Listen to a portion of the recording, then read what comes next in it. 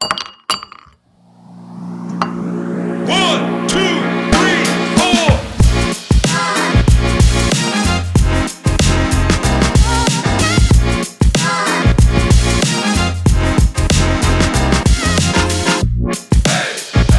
What's up, everybody? Welcome in to West by Pod, a podcast about WVU football, the Big 12 Conference, and digestion.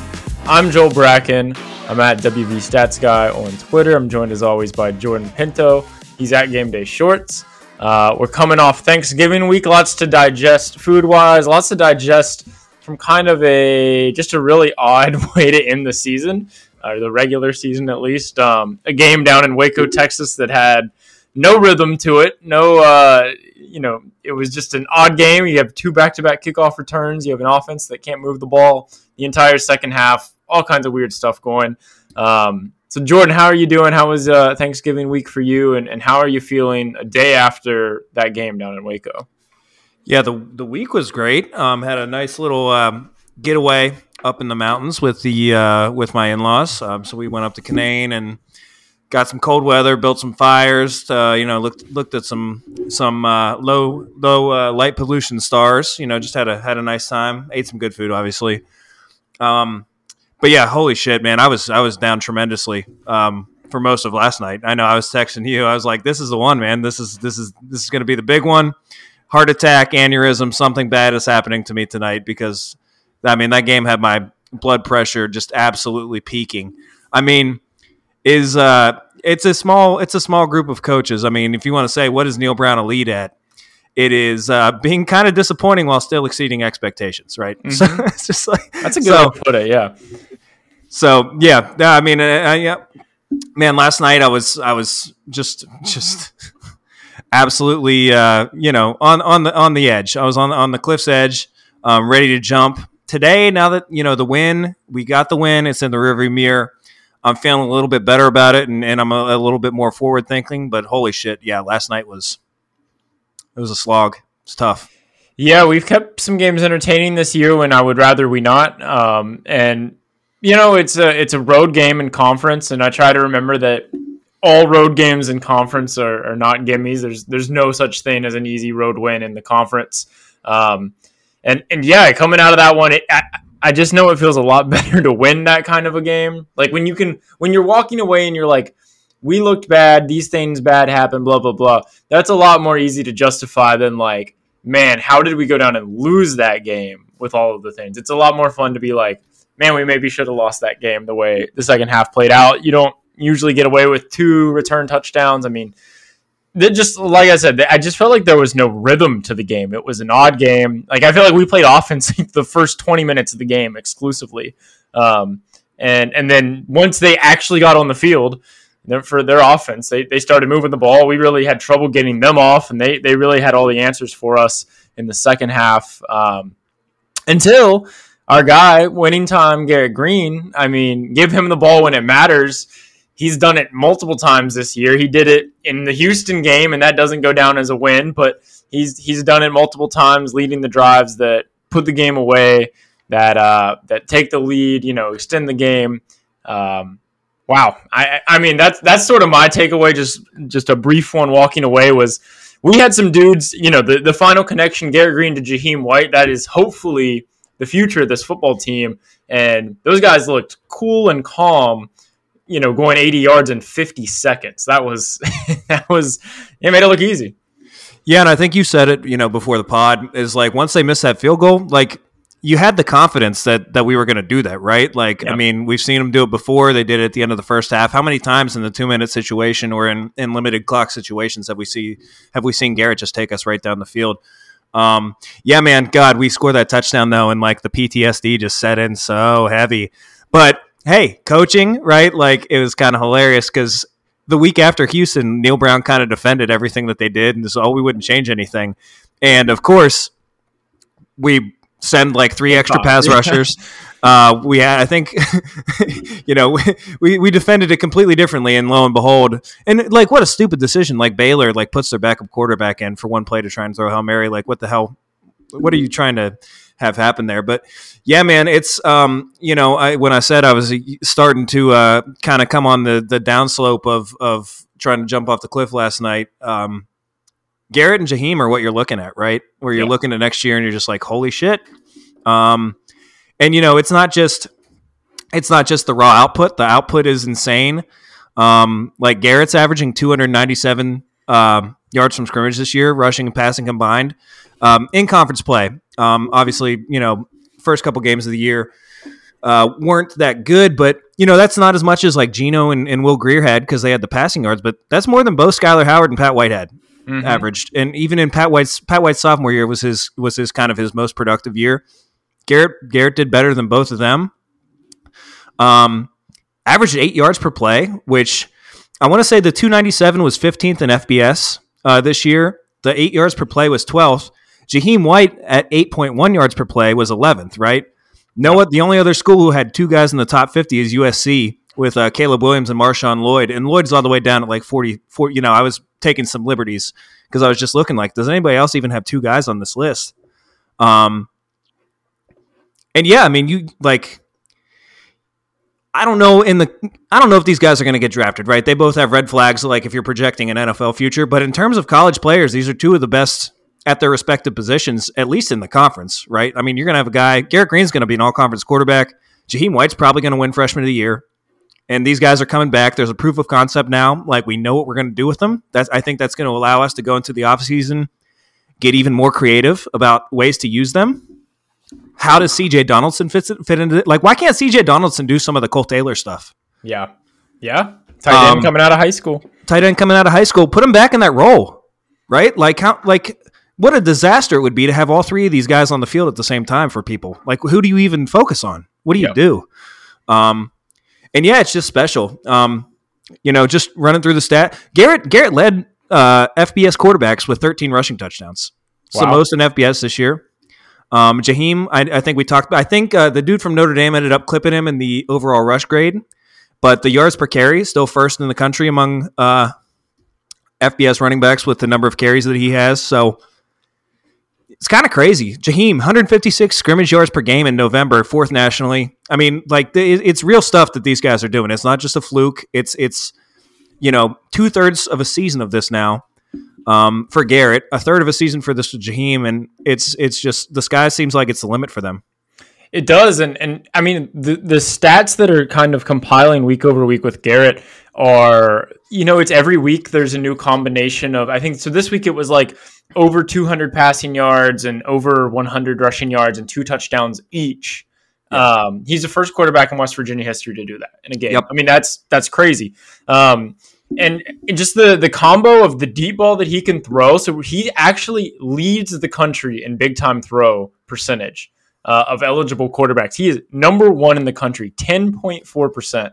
And then you couple that with the legs, which is just like a whole nother aspect, like big arm, but he can kill you in the running game. And he only had 4 interceptions this season. I mean, that and the sacks, the snap that he fumbled, he bobbled it, dropped. They get a sack out of that. That was the first sack in like 240 some. Yeah, they said it was the longest active streak in the country that we hadn't been sacked. Yeah, it's fucking crazy. What was it? 265. I think he had 103 yards rushing this week with that bogus holding call that called back the 47-yarder. So it should have been 16 for 150. And yeah, I think I saw a couple people in our Discord saying, "Oh, Chris Anderson, you get tired of these smaller outlets stealing our stats or stealing our observations, right?" And it's just like, but they made the point of, Garrett goes from he's going to throw to he's 10 yards downfield running the ball in like a second. It's kind of crazy. And yeah, it's just, I mean, we have these dudes who are stretching the field. Devin Carter didn't even play, right? So the wide receivers who played yesterday are all coming back. Preston Fox, I think, is by far the oldest. I don't know. What is he, a redshirt sophomore maybe? I don't even know. He might be a redshirt freshman. I think he's a redshirt sophomore. I think this is his third year. But, he's the oldest. The other two guys, you got Ray out there. You got Gallagher out there. Hudson Clement is a real player now. Like, he made several serious plays last night. He's fucking good, man. Yeah. He's good. He gets open. He catches the ball. He's tough, dude. I love how tough he is. Like, he's not scared to take a hit. He pops right back up.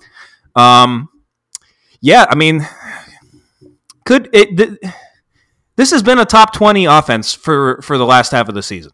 Are we set up for an all-time hype train of an offseason? Like, I'm just the Garrett Green numbers. Like, you can sit here for half an hour and we could just go back and forth and just say outrageous stats that he's had this year. Do you want to do that? Because we can do that.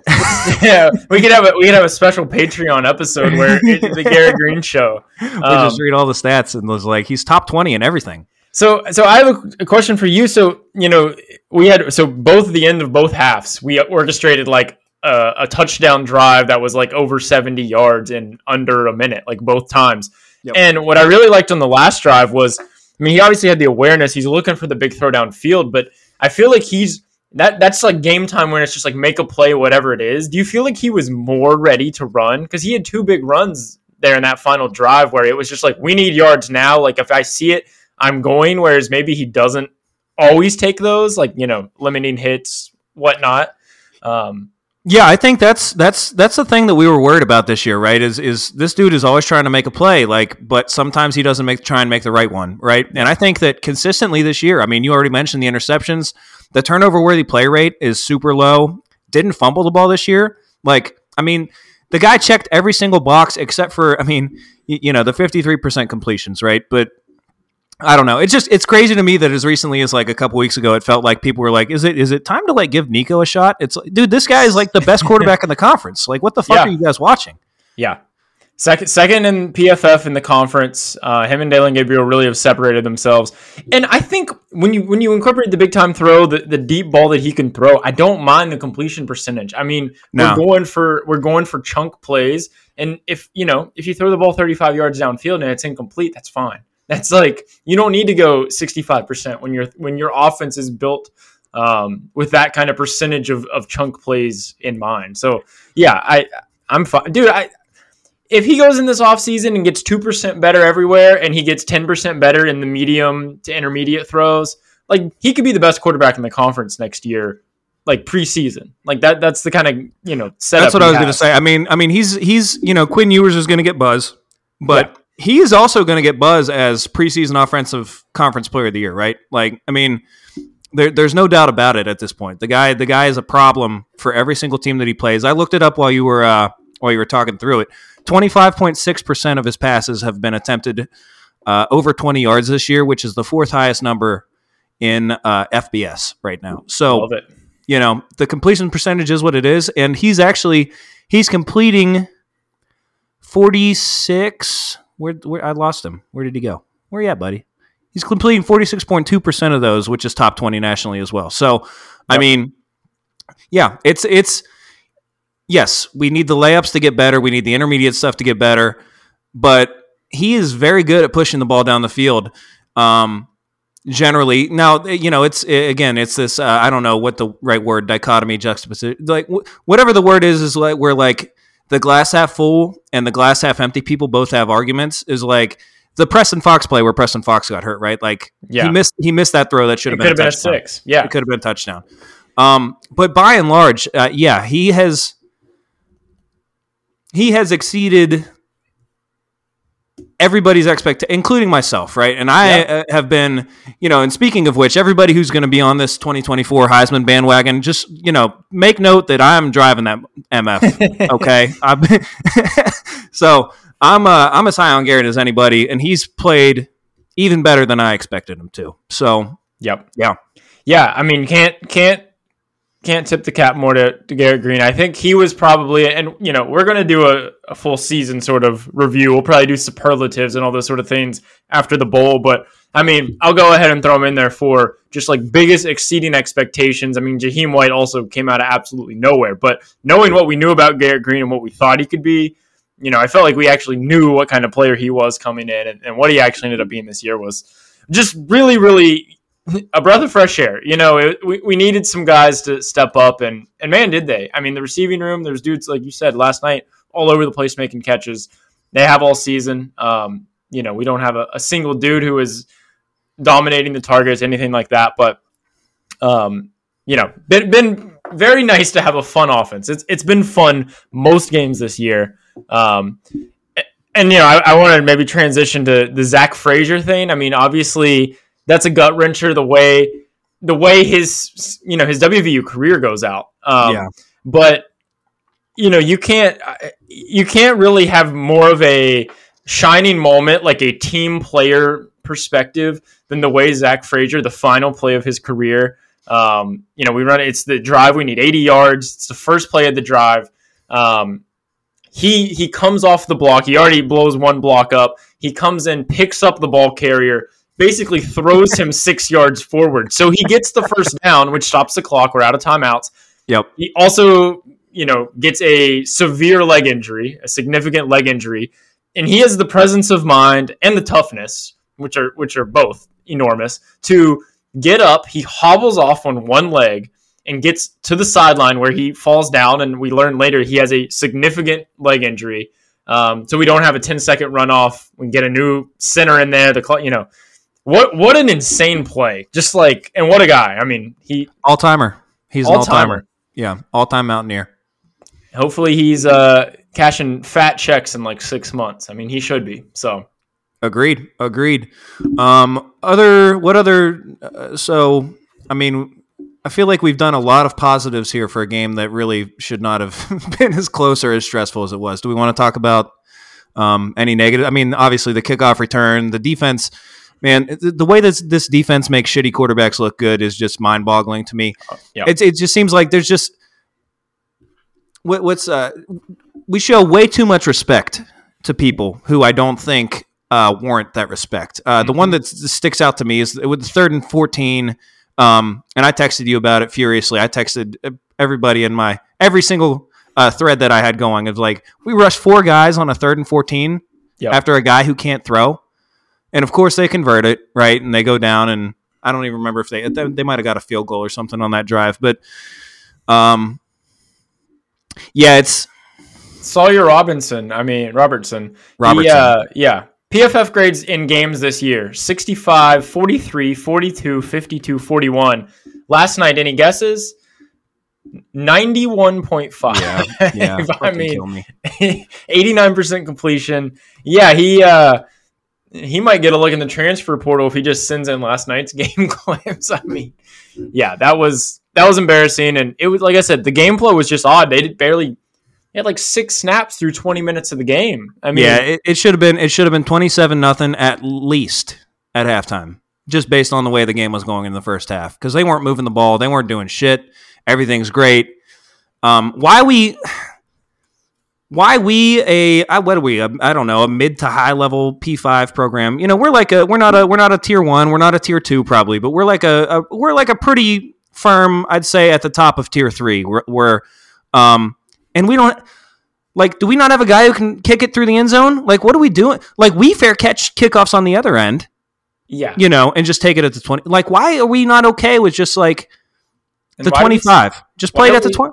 We struggle with this like periodically. It's like this happens to us, and then we like feel like we get it fixed, and like 5 games later it happens again, and it's like, and this happens. Yeah. I don't understand how that can be such an issue. Or, I mean, after the first one, why are we not pooching? Why are we not playing it short to a tight end or somebody who's like going a fair catch? I mean, I don't get that.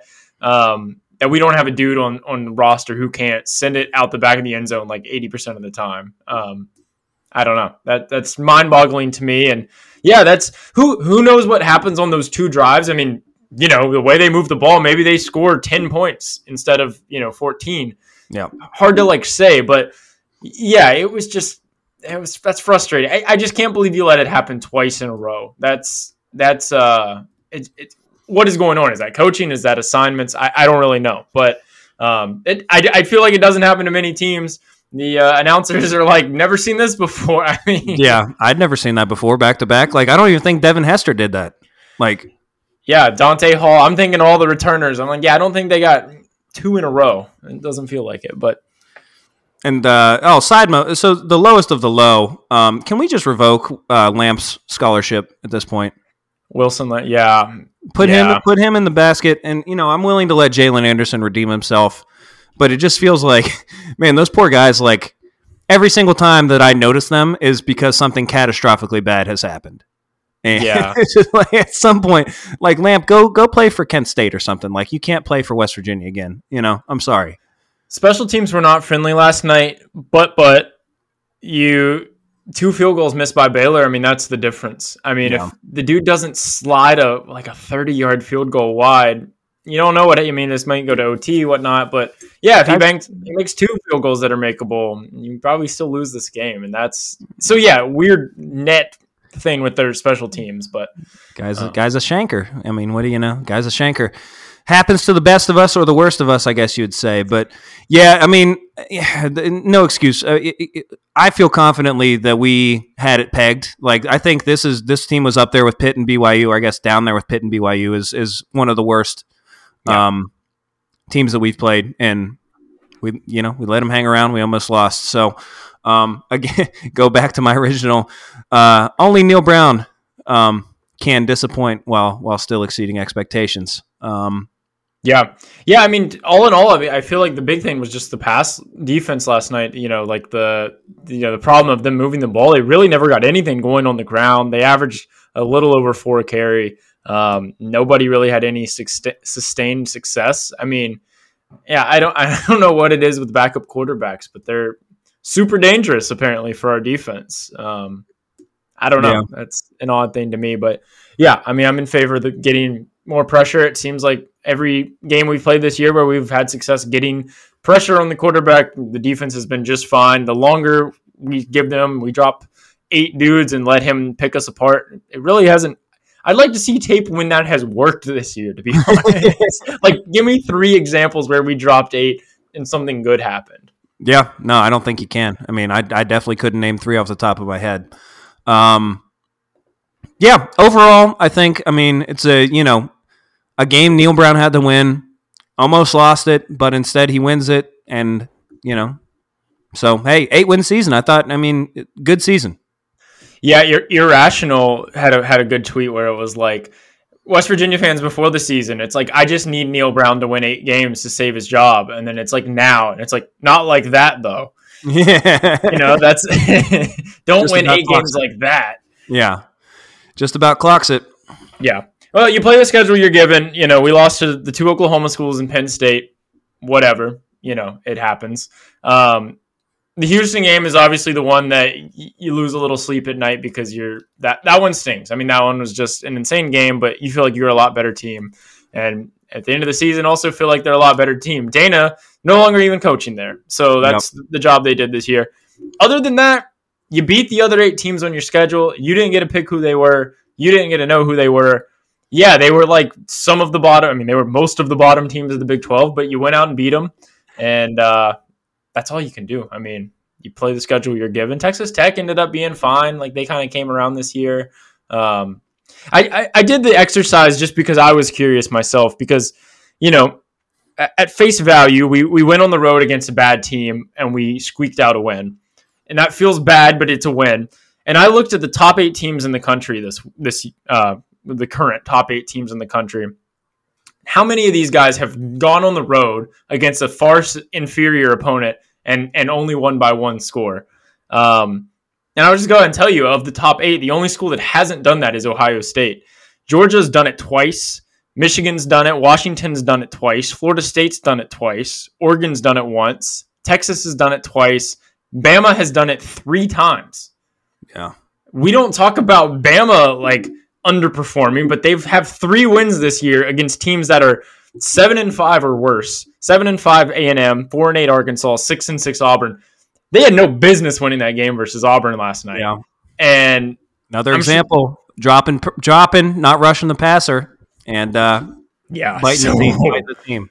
That was bad. Oklahoma State yesterday and BYU. I mean, did BYU have any business winning that game? And to take them to overtime, it's just playing on the road is tough. It's, hard to do it week to week. It happens. Not saying that doesn't make it hurt any less, but like I said, if Alabama has 3 wins on the road by a score against far inferior opponents, that eases my angst of like, what are we doing? The world's falling. Because we are not Bama. We did win 8 games this year, so we're coming. We're coming. But I don't know that we're Bama just yet. No, Bama doesn't want to see us next year, I'll tell you that. I hope they don't steal any of our players. That's the hopefully. I mean, we're gonna have the off seasons. We're gonna be getting guys in the portal, and we're probably gonna lose like 2 guys come like February that we're gonna be like, man, that stinks. Like how can we lose that kind of guy? But you hope the core guys come back because man, I feel like this is setting up for an off season of optimism and getting our expectations like very inflated and. Yeah, I mean, just the sky feels like the limit with a Garrett Green, Jaheim White combo in the backfield, similar to years past when we had young dudes who showed out at the end of the season. I mean, running quarterback tandem guys, like we've seen this story before. Things like this have happened. So, yeah, I don't know. That was kind of my spiel just about the going on the road is hard, and even the best teams in the country struggle from time to time doing it. Seems like we've mostly handled the bad teams at home this year, so cleaned them up easy. Yep. And yeah, I mean, hey, again, we win that game where the whole second half, right, it's trending the wrong direction, and then when we had to, winning time came, and we answered the call. So we don't win that game last year, I don't think. Oh no, definitely not. Yeah. So that's something. Are we climbing? Potential upward movement. You're going to make me trust the climb. All right. Anything else on Baylor?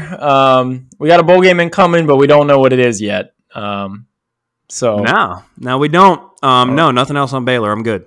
Okay. So let's do Big 12 recap. Games scattered out this weekend. We had 2 on Friday. Neither of them were any interesting. Texas took care of business against Texas Tech. This thing was over halfway through the second quarter, 57-7. Arch Manning got in. That was maybe the only highlight that made the timeline. So Texas secured their spot in the Big 12 championship. They're still in the playoff hunt. I mean, they're right there. The other game on Friday was Oklahoma TCU. This one was over, I'd say, by halftime. Oklahoma had 42 at half. They finished with 69. Just not close. TCU threatened to make it interesting a couple different times. I want to say they closed they got it to 49-35 at one point midway through the third quarter, and I had Oklahoma minus 6.5 in one of my parlays, and I'm just like, don't even fucking think about it, TCU. But yeah, no, and hey, beautifully Oklahoma, who if you follow Sooner Nation, or I don't even know what they call themselves, but if you follow them on Twitter, they've been the big dogs in the conference forever, and hey, they have, but you're going to the SEC on the outside looking in. You haven't made the conference championship game in a couple years now. You're limping into the SEC. Good riddance. Good riddance. Yep. Defense optional in this one, 69-45 final. So Oklahoma does not go to the title game in favor of a tiebreak scenario with Oklahoma State, who really, really, really tried to let the Sooners go. Yeah. They came out flat as can be. They were down 24-6 at half to BYU. And then they finally got their legs under them. And, the momentum, it was turning, but it was slower than you expected. I mean, BYU really played with some grit. This thing went to double OT. Ollie Gordon only scored 5 touchdowns. Oklahoma State wins 40-34. They go in, and my favorite tweet by Sooner Nation this weekend was that Oklahoma State going to the Big 12 title game was fraudulent because Oklahoma was clearly the better team, and that we should not forget that Oklahoma State lost by multiple scores to South Alabama, which is a true statement. Oklahoma State also beat Oklahoma. So, that's one of those. Is that how that works? That's one of those bend around backward that they're better even though they lost to them. You understand. No, yeah, pass interference and all kinds of stuff that Oklahoma's never benefited from a call in their favor in the course of their time in the Big 12. So not this conference. Yeah. Feel horrible for them. Good for Oklahoma State. Who knows? Could be a good game. But I guess we'll hit that in the pre-cap here. Yeah, that'll be. I imagine most of us will be cheering for Oklahoma State. We'll get to that in a second. Other games around the league, UCF Houston was kind of a snoozer, and this was Dana's final game at Houston. They finished 4-8. UCF wins 27-13. They get to 6-6, bowl eligible. I think in the first year of the conference, 3-6 in the conference. I think that's probably a successful year for UCF. Things didn't go the way they wanted with injuries and stuff, but I think they did all right in their first season in the Big 12, the best of the new ones. Yeah, I think you would look. I'm sure they're looking at the Baylor game, kicking themselves too. I think preseason their over under was 6.5. So I mean, if they don't, give up a 25-point comeback to the worst team in the conference in the fourth quarter of that game, they hit 7. They hit over, right? So, I think they were about as advertised. Kind of a headache to play on their day, definitely offensively. Defense probably didn't have the depth that they needed really to kind of, poke into that upper level of the conference with the big boys like West Virginia and then Kansas State and But yeah, no, successful first year. They're I don't know if Plumlee comes back next year, but if he does, I imagine they're a team to be reckoned with a little bit more next year. Definitely, and the Houston job is now open. It's an interesting job to gauge the interest and the prestige of that job because it is now in a power conference. It is now, after this year's over, the Pac is no longer, and I would say it is now a job in a top 3 conference. I mean, probably the third best conference, but a top 3 conference. But you are inheriting, maybe the worst or one of the worst rosters. You're in the Texas recruiting scene, which is nice. I don't know. That's kind of an interesting job. I have no idea where they're going to go with candidates, but it will not be Dana Holgerson. He'll probably be OC somewhere or on a beach somewhere. Yeah, I still think that it's a job with a lot of potential. I mean, you mentioned it. Houston itself, right? If you can just shut down the borders of the city, you're going to get a handful of 4-star or 5-star players every single year. I have no idea what their hot list would be, but I would assume that they kind of do like what we did with Neil Brown, right? Like it seems like Dana has this effect on people where like when he leaves, you just want the exact opposite of him. And so I would imagine they prioritize somebody who, gives a shit about recruiting, because if you get somebody in there who actually cares and tries, like I'm sure the donor base has money to provide to NIL. You just have to have somebody who's gonna grind on the recruiting trail. And I think there's good players to be had there. Yeah.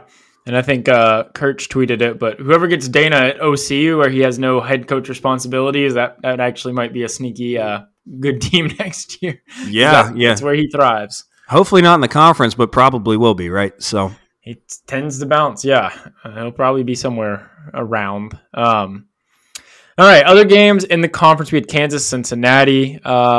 Cincinnati actually jumped out to an early lead here, but Kansas really shut it down in the second half. They had 28 points in the second half to 6 for Cincinnati. 49-16 final. You might have seen the Kansas interception as the highlight out of here. That was Kobe Bryant, C-O-B-E-E, Kobe. He had the crazy one-handed interception. That was probably the biggest thing out of this game.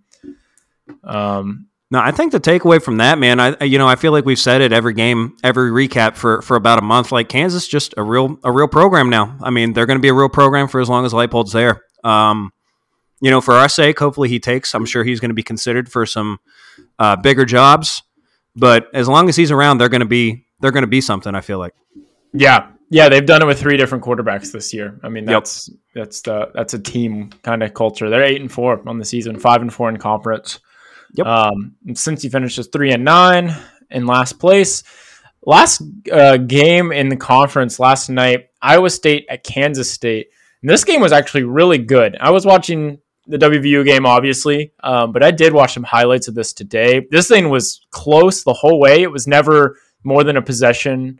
They kind of traded leads back and forth, but no one was ever up more than a possession. And Iowa State wins on the go-ahead touchdown was an 82-yard, kind of like a weird play. A guy just kind of found a seam down the sideline. It looked like he was bottled up, and then Jalen Noel just outruns everybody, and they win it in the snow in Manhattan. I was going to say, did you see any of this one? No, I saw the highlights. Ton of points being scored for how the weather was, right? Like, I mean, it was snowy, and you kind of think of these teams probably more grinded out-ish, I would say. And then, what it ends up being that over 90 hit, I think. If you had the over under 90, that alt total points, you probably made some good money there. But yeah, did you see? I thought the funny thing, there was like just an insane play disparity here where like Iowa State only ran like 40 plays, but they averaged like 11 yards per play or something like that. Yeah. And Kansas State ran like 80 and averaged like 6.5 per play. And it ended up evening out pretty closely. Yeah, I'm not sure on the pronunciation, but Abu Sama, the running back at Iowa State, he's just a freshman. He went for 276 yards on only 16 carries. That's 17 yards a carry. That's insane, yeah. So, yeah, odd game. Iowa State wins it. Both teams finished 6-3 in conference, tied with the Mountaineers. So that's the Big 12 regular season. West Virginia finishes tied for fourth. I think they actually end up fifth by like tiebreakers, but tied for fourth, picked 14th. So the biggest above expectation of any team in the league, not even really that close. I mean, I think we all felt strongly at the beginning of the year that we were getting hosed on some narratives about the preseason stuff, but good to see it come to fruition and good to see us finish strong. And hey, nobody who gets paid to have an opinion on this stuff had us in the top 5 coming into this season. So I will take that. Absolutely. Yeah, Iowa State, man, they have the gambling scandal before the season, and they lose the quarterback and the running back. And I think we were kind of both like thinking that they were going to make a leap this year with those guys coming back. Pair of 4-stars from like the 2020 recruiting class. And then it turns out that the guys who replace those guys are actually who they're, quote unquote, climbing with Rocco Becht and the running back who you mentioned, but a couple of freshmen.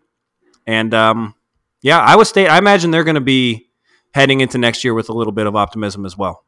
Yeah, they kind of had a fun little accident happen for them. Just a happy little accident. Happy little accident and ended up with a future. So that's, not too bad for them. So for the pre-cap, I mean, there's only one game in conference. It is the conference championship. It is in Arlington, Texas, a neutral site, and it's Oklahoma State versus Texas. Opening line, Texas by 14. These teams did not meet this year. You have any thoughts on this game? Do you think Oklahoma State has a chance? Do you think Texas is going to run away with this thing, or how you see this shaking out? Yes. I think when we briefly mentioned it earlier, I was like, yeah, it could be a good game. But like now that I've thought about it, I think Texas might smash them. When you look at how Oklahoma State's had success this year, it's been Ollie Gordon. Unfortunately, Texas has a pretty mean defense, especially defensive front is really, really good. They haven't really let anybody run the ball on them this year. And noodle arm, flaccid penis Bowman back there. I'm not seeing him dragging the Cowboys to any sort of competitive showing here. I could see Texas just really trying to be disrespectful in this one too, right? Just a little check up the deuces to the conference. Excuse me. And kind of looking at it like, oh, this is the best that you have of like the Hateful Eight. Well, okay, this is why we're ducking out, and I could see them maybe trying to pour it on in this one. I think some stuff. It's going to have to be some Baylor type shit for like with us, right? Like Oklahoma State's going to have to make some special teams plays. They're going to have to get a little lucky with some turnovers for this to be competitive. Yeah, I think Texas is good enough to at least contain or hold Ollie Gordon in check. Like they're not going to be able to beat Texas with him alone. Right. And I don't think either of us are too high on Bowman. So I don't root for it, but I could see a beat down and I could see Texas. I mean, they're auditioning for the playoffs. Yep. They're right there. I mean, they win this game and like one or two things go their way and they're in. Yep. So I mean, Oklahoma State, this is this is a program that does spoil things like this sometimes, but Texas the much better team in my opinion. And the game is at noon on Saturday. So they're not giving them prime time. Like I said, Texas is 14-point favorites to start. All right. Did we get any questions this week, Jordan? Sure as heck did. Appreciate everybody as always for popping them in. We're going to do those threads going forward. Shout out to Mike for just an outstanding Discord setup that he has here. But we got the threads going. West by Pod questions. First one from Slaw at 7:01 a.m. today. Guys just up and at it. Chipper, bright-eyed, bushy-tailed, ready to drop questions in. But he asks, who or what were you most pleasantly surprised with through the season, or where did you see the most improvement this year compared to last? I think the most improved, obviously, the offense. This has been an offense for 4 years that has kind of been slow, not explosive, not efficient, haven't put up points. And that's kind of how they started the year. But I think with the Texas Tech game, once we saw Garrett Green starting to get a little bit healthy, saw the playbook start to open up. You could tell the coaches are getting confident in Green, what he can do, and getting confident in the people around him, right? And we talked about it all year. I really think Neil Brown and Chad Scott did a great job with the way the offense was set up this year, the way they called the plays, the way they stacked the plays. People were open. We were picking up yards. We were fun to watch. All that kind of stuff. So I think the offense is the most improvement, and then pleasantly surprised.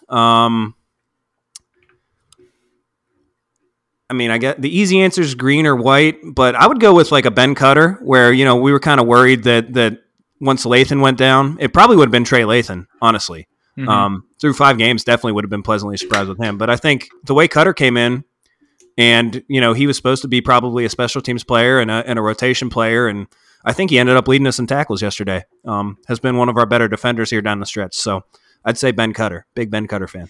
Yeah, I would say most improved from the first day of the season first day before the season started to now would be the receiving room, because we really talked about how we didn't, we lost everybody who caught a ball last year essentially, and not an individual guy stepped up, but like the entire room stepped up. Like everyone had their moments, everyone had their clutch third down catches, everyone, and it continued. Even last night it was a Hudson Clement drive, and then it was Cole Taylor with a big catch, Preston Fox laying his body on the line. It's kind of been like a nice rounded out room. So that's been I would say the most improved thing from what we thought we might be getting. And then pleasantly surprised, the offense was fun. Like we had like a swag about us. That's led by our quarterback, obviously, but the motions, the rhythm of the offense, like it's just something we haven't had in like 5 or 6 years. And it's just been really nice to have that, to enjoy watching your team try to score points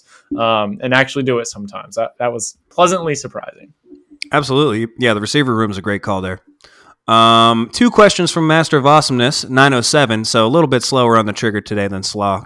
Shout out to Slaw for being the quickest on the trigger. But Master of Awesomeness asks, does Neil Brown's expectations for keeping his job in 24 change if there's a transfer exodus? And then his second question is the only way for fan unity at this point to have Neil leave? For the first one, that's a tough one to answer. I guess it depends who leaves. Like no, I don't think it does. Like we're at the point now where you need to be contending for a conference title, regardless of who leaves, right? We're at a point now, we have the NIL structure in place. We have this GM dude, who is on 3 guys halfway through the season. Like it feels like the infrastructure is in place to compete, NIL wise. So, if dudes leave, everybody's dealing with that shit. You got to go out and replace them. And that's just kind of the fact of the matter. I think his expectations, the expectations should be what they are. I think conference championship contending. And then, no, I don't think fan unit. Well, God, this is tough. I apologize for kind of fumbling my way through these, but I don't read them beforehand because I want to kind of be coming in with a hot take, like or not hot take, but hot off of the top of my mind as I'm answering these. I'd like to say no. If we contend for a conference title and people are still, on the Neil out train, then it's just like, why are you paying attention? Like, why are you following it? And because, even if he does leave, it's still going to be split 50-50 on whoever the next guy comes. It's going to be, well, I wanted this other guy. I didn't want this guy who we replace him with, right? So, yeah. I don't know. It feels like we have a lot of malcontents who are going to be I apologize if I'm offending anybody, but it feels like we have people who kind of go out of their way to be upset or find things to complain about. And that's just the nature of the internet, I guess. Yep. But I would like to think if he contends for a conference title, that would get some people off of his back. Yeah, just off the second question, yeah, I think just winning, that's all any true West Virginia fan wants is fan unity is when we're winning. we're continuing to improve. If we go 9 or 10 next year, I feel like if you can't get on board, you're the miserable one here, not the team at that point. And then, so the first question is, do expectations change if there's an exodus in players? I would say that retention is part of the game now. I mean, roster management, and we have a lot of pieces now that are probably the best pieces we've had in his tenure. If he can't keep them, that is a statement moving forward that even if we get him here, we can't keep him. Is that a program thing or is that a him thing? That's another conversation. But this is just part of the deal now, is like, we got these guys into Morgantown. He recruited these guys. And if you can't hold on to them, that's just as much as you couldn't recruit them. That's just part of how the whole thing works now. Well said. Cincy Ear asks, was the best case scenario for the program's future to have us lose yesterday and have Neil get fired? Or do you think we actually have something cooking now and are better off with Neil? No, I do not think that it would have been better to lose yesterday. And then you're kind of hitting the reset button just as Oklahoma and Texas leave the conference, right? Where the path to the conference championship, they're expanding the playoff field, so potentially a path to the playoff. I don't know if that's not happening next year, is it? I can't. Yeah, it might actually be 12 next year. I'll look it up. Okay. No, I don't think it would. It's good to be hitting the reset button. And to answer the second part is yes, I actually do think we have something cooking now. And I'll caveat that by saying I'm one of the people who have been on the side of, man, we've just had a lot of fluky shit go against us pretty consistently for 4 years. And I'm not saying that's not the difference between us winning 6 or 7 games and winning 10 games, but a win or two a season makes a big difference in perception. And it feels like this year some of that stuff's gone our way, and so we've gotten some of those wins. And then I think we've spent a ton of time talking about Garrett and Jaheim and the other young. It feels like we have playmakers now, and so I do feel like we have something cooking, and I think we're better off seeing where this goes. Agreed. I don't think if you fire the coach, it's not in a vacuum. You have to go get somebody else, and I just don't see somebody right now. I'm not a big go for Jimbo kind of guy, but that's just me. I think we got something cooking, and you win 8 games, you don't fire the coach. I don't think that's the correct way to manage this program right now. And then, yes, so the 12-team playoff does start next year. I learned something, so I will share. First round is actually going to be on December 20th and 21st. That kind of seems like a fun time because that's usually when the bad bowl games are. And they're on campus, right? I believe so. The first round is on campus, yeah. I believe so. The quarterfinals are on New Year's Eve and New Year's Day. Semis are on the 9th and the 10th, and the national championships all the way on January 20th. And that does start next year. So, yeah, that'll be fun. And we have a quantifiable, exact way to play ourselves in, which I think is good for the sport. Absolutely. Salah with a second question, 7:26 p.m. this time. How far are we from having inside jokes from the Discord appear on the Q&A for the pod? I did drop in a little, oh, fuck, you're going to make me trust the climb just now. But, yeah, no, we'll work them in where they're applicable. We're here. We have arrived. We have arrived at that time. And then the second, honestly, I think having this Q&A is going to probably open the door for more than that, right? Yeah. So, second part, what am I supposed to listen to weekly in the off season? Will we do some off season work? I'm definitely going to try. We kind of, I feel like we went dark, probably longer than we should have last off season. But yeah, like Joel said, I think we'll definitely do a bowl preview. We'll do a season wrap up. And then, I mean, shit, it's a 12-month sport at this point. So you're into spring ball and you're into recruiting and transfer portal. So I would imagine we'll probably, maybe shoot for like a once a month, depending on what's going on, maybe jump on more than once a month kind of thing in the off season. So we'll be around. Yeah, I think we'll keep it going. Obviously there's some dead periods with nothing going on, but yeah, I think hopefully, I mean, there's some more exciting stuff to talk about than last year as well. So I feel like, that's a good point. We'll keep the conversation going. Yeah, dude. I was like last year when the season ended, I was like Ace Ventura when he realized that Einhorn's a man and he just like lights his clothes on fire and cries in the shower for a while, right? Like that was me basically from January through April last year. So hopefully a little bit brighter times ahead this this offseason. Hoping so. From WV Unite, I know that guy. Who is our best bowl matchup and who is the worst? I saw you put some of these in our notes here. Yeah, I can share the bowl matchups that I've seen. I mean, everybody has a different opinion. So the four that I've seen the most common are the Guaranteed Rate Bowl, the AutoZone Liberty Bowl, the Armed Forces Bowl, and the Liberty Bowl again. So three different ones. I've seen us playing Northwestern, Appalachian State, Syracuse, Memphis. Those were like the four common opponents I saw. So we won't know this until about a week from now after the conference games, right? It is at the end of next week, right? We find out the games. Yeah, you'll start finding them out. Yep. Yeah, that's a good question, though. I mean, I would speak in generals of teams that we would like to play. You look at who we were successful against this year. I mean, I think the offense goes when we can run the ball first. That sort of opens this offense up to be lethal. So, teams that we can run the ball with, that would be my number one pick. And teams who, how should I say it on the defense? I worry about like a target receiver kind of guy, like I don't want to play a team who's got like a Calvin Johnson type dude on him.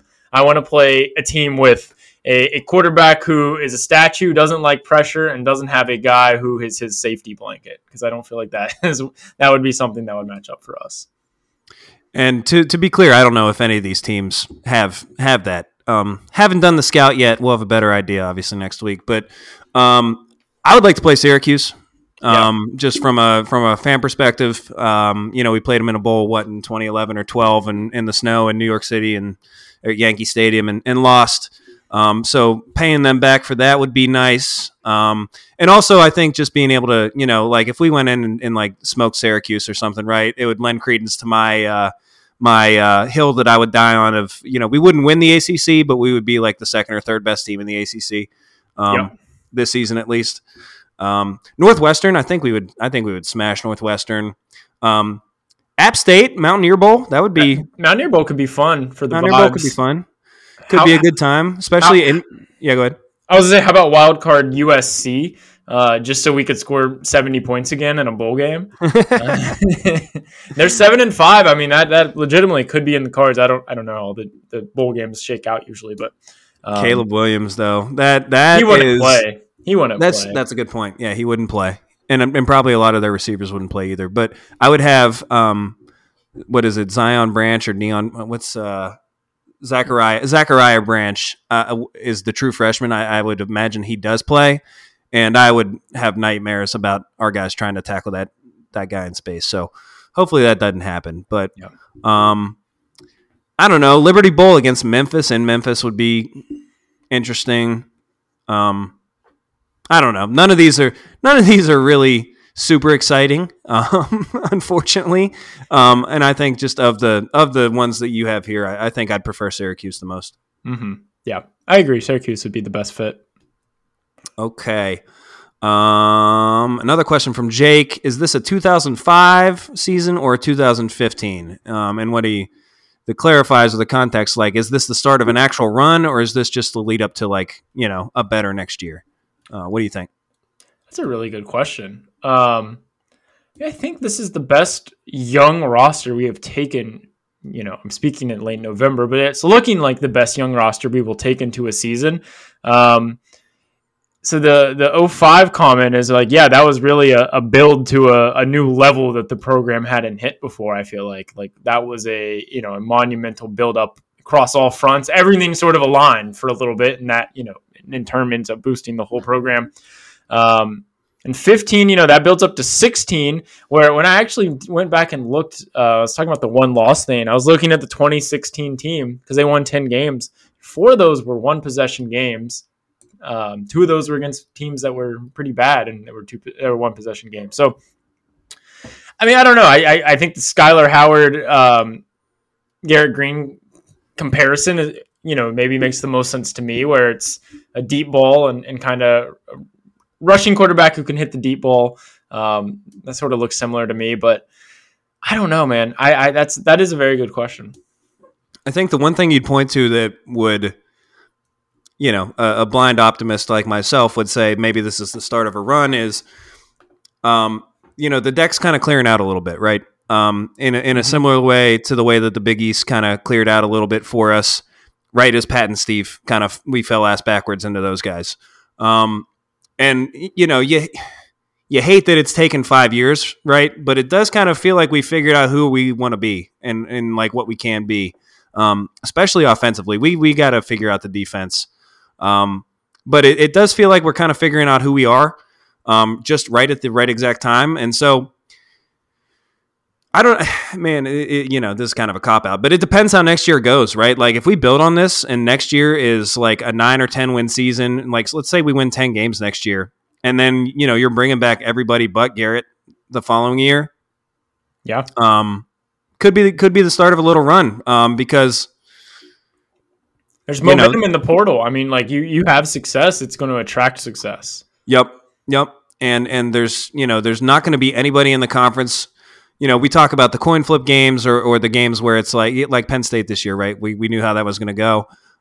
There's not going to be a lot of games like that in the conference going forward where, you're going to look at this team and be like, Jesus, we have no shot in that game, right? Like, you're looking at the schedule next year and going forward. And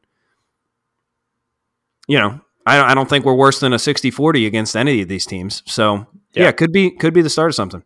Yeah, I'd like the comment about the conference clearing out too. That does feel more reminiscent of the Big East. Yep. From Zentrady Elite, would Neil hire Dana as an OC? Could Dana get his house back in Cheat Lake? I don't think there's a chance. I would say there's a better chance of Dana moving back here without a job into his house on Cheat Lake just for the the 35 to 45 demographic scene that he cleaned up a little bit during his time here. Maybe just coming back and just living the high life for a little bit than there is of him coaching here. Again, I would take him. I think it would be fun, but there's no way like it works as anything other than just like a fun thing to think about. Yeah, not in this reality, but in my NCAA 24 dynasty, yes, I'm doing that every time. All right, Knight 676. Since Neil is more than likely coming back, what's his number one priority to build on this? Also, what would you say is the position we most need in the portal? I think it's the same answer. Is you got to get help in the secondary. Yeah, I think that's man. I'm just like sitting here talking with my friends about it, and it's like you see Daryl Porter's playing really well for Miami, and Tyke Smith is playing really well at Georgia, and it's just like fuck. If this team just had those two guys, like what would this defense be if you just add those two pieces? And so I think that's got to be the priority to build on this. Is you got to match the playmakers that you found on the offensive side with some playmakers on the defensive side. Agreed. Yeah, and that's where it shines the most. I mean, we like the linebackers. We got depth on the D line. Front six looks good. We bring a lot back from the front six. Front six looks good. I'd say secondary number one, gold star. If you can go get a wide receiver one as well, like that. Those would be the two I would say. Yep. Does Oklahoma State stand a chance in the conference championship? We kind of answered that. I don't. Not without some shit going weird. Gundy is that guy, but yeah, on paper I don't see it. Yep. Was Baylor the most important win of the season? That's No. an interesting. No, but like it was strangely important just in terms of like all the next year talk that we're having, right? Because if you lose the game, you'll probably get fired and all this fun stuff that we're talking about probably. Recency bias, the last game is always the most important. Like, yeah, but if you lost to Pitt in this season where they went 3-9, I mean that's that would have been worse. Or yeah, I think Texas Tech you give this a week. Give this a week or two, and yeah, I don't think this is the most important win. 304 Yinzer asks, "Are we happy yet?" Yeah, we stay happy, and when we're not happy, we recycle till we become happy. So I'm happy. I'm enjoying it. It's been some rough last years. I'm enjoying 8 wins. 8 wins is fun. 8 wins is fun. Garrett Green's fun. You think Baylor's having fun? You think they're having fun? They won the conference 2 years ago. They just went 3-9. You think they're having fun? Yeah, disaster. Yeah, no, I'm having fun. I'm gonna enjoy it. You know what? If you don't enjoy this shit, then why? What are you doing? And then the Spidey 616. Do you anticipate Neil making any staff changes? If so, who? And finally, what staff changes do you think he should make? I think you got to get a special teams coordinator who's going to let us kick the ball in the end zone. and stop doing this stupid kickoff return bullshit. I think you have to. I don't know it feels like something has to happen on the defensive side of the ball. Yeah. You know, you got to do something. You got to at least tell Leslie, hey, like, we can't we can't run this back, right? We can't run this back, whether that's with different people coaching the team or the people who are there coaching need to do stuff differently. Yeah. Yeah, I think Leslie is the obvious answer here. Special teams is a good answer as well. Like pay some attention there. Coaches who did well. I mean, Matt Moore has built an offensive line over the last few years. Chad Scott has done an awesome job with the running backs and now offensive coordinator. Hey, Blaine Stewart, the tight ends, that was a nice spot this year. So, But yeah, I think Leslie is the guy. Jackson, defensive line was strong. Coons, I think Coons might be the special teams coordinator. That sounds right. Yeah.